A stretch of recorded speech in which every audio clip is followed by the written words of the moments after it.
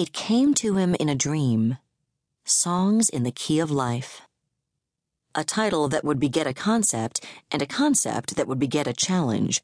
The sort of contest lodged deep within the unconscious's cache of profound happenstances. Songs in the Key of Life. It was the kind of creative fortune conjured by stillness, a momentous sabotage of thought conceived when least expected. As the title to Wonder's then album in progress, which had been proceeding under the working title Let's See Life the Way It Is, Songs in the Key of Life declared that the project was ambitious, significant, and unwieldy before it was even finished.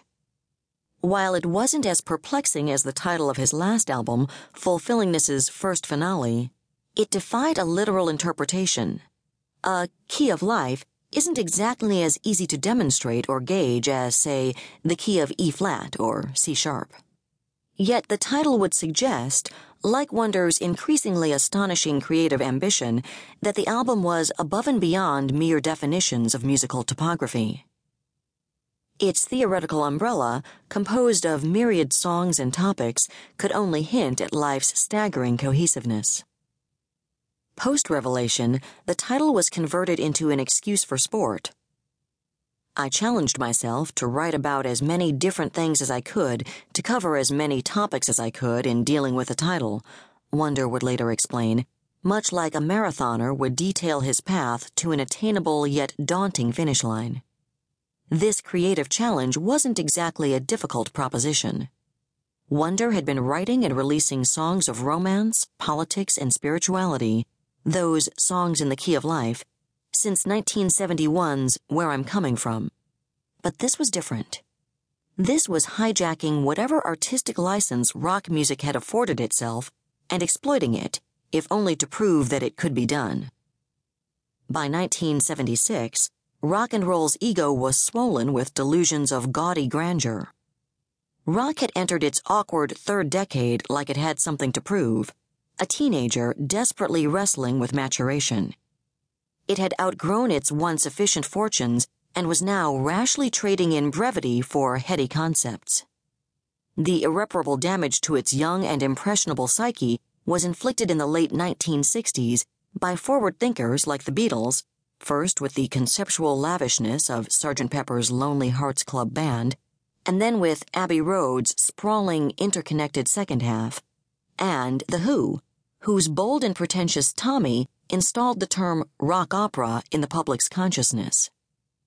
Their visions of convolution were carried over into the 70s, where simplicity was forsaken in the name of art. Songs were no longer good enough to satisfy artistic impulses. Songs now required a greater context, a cinematic canvas into which they could be placed like pieces of a puzzle. While this ballooning sense of self-importance aptly suited some artists' development, David Bowie's alter ego concept record, The Rise and Fall of Ziggy Stardust and the Spiders from Mars, 1972, is arguably his best. It would also saddle them with befuddled baggage after bouts of overindulgence. Bowie's Diamond Dogs, 1974, alternatively, is a prime example of how the concept can misguide its album. Despite the occasional success, concept albums were detrimental to rock's reputation and may have even stunted its growth. The Kinks' downfall, for example, was all but set in stone once Ray Davies made concept albums his exclusive mode of creativity.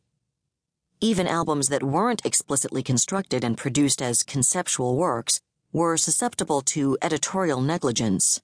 The double or triple album quickly became the name of the 70s game.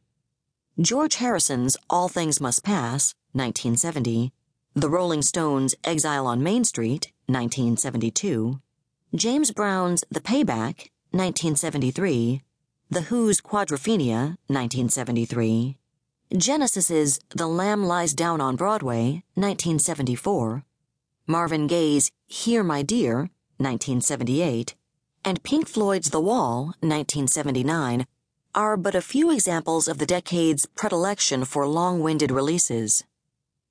Wonder wasn't necessarily interested in telling an extended story or threading together series of conceptualized motifs.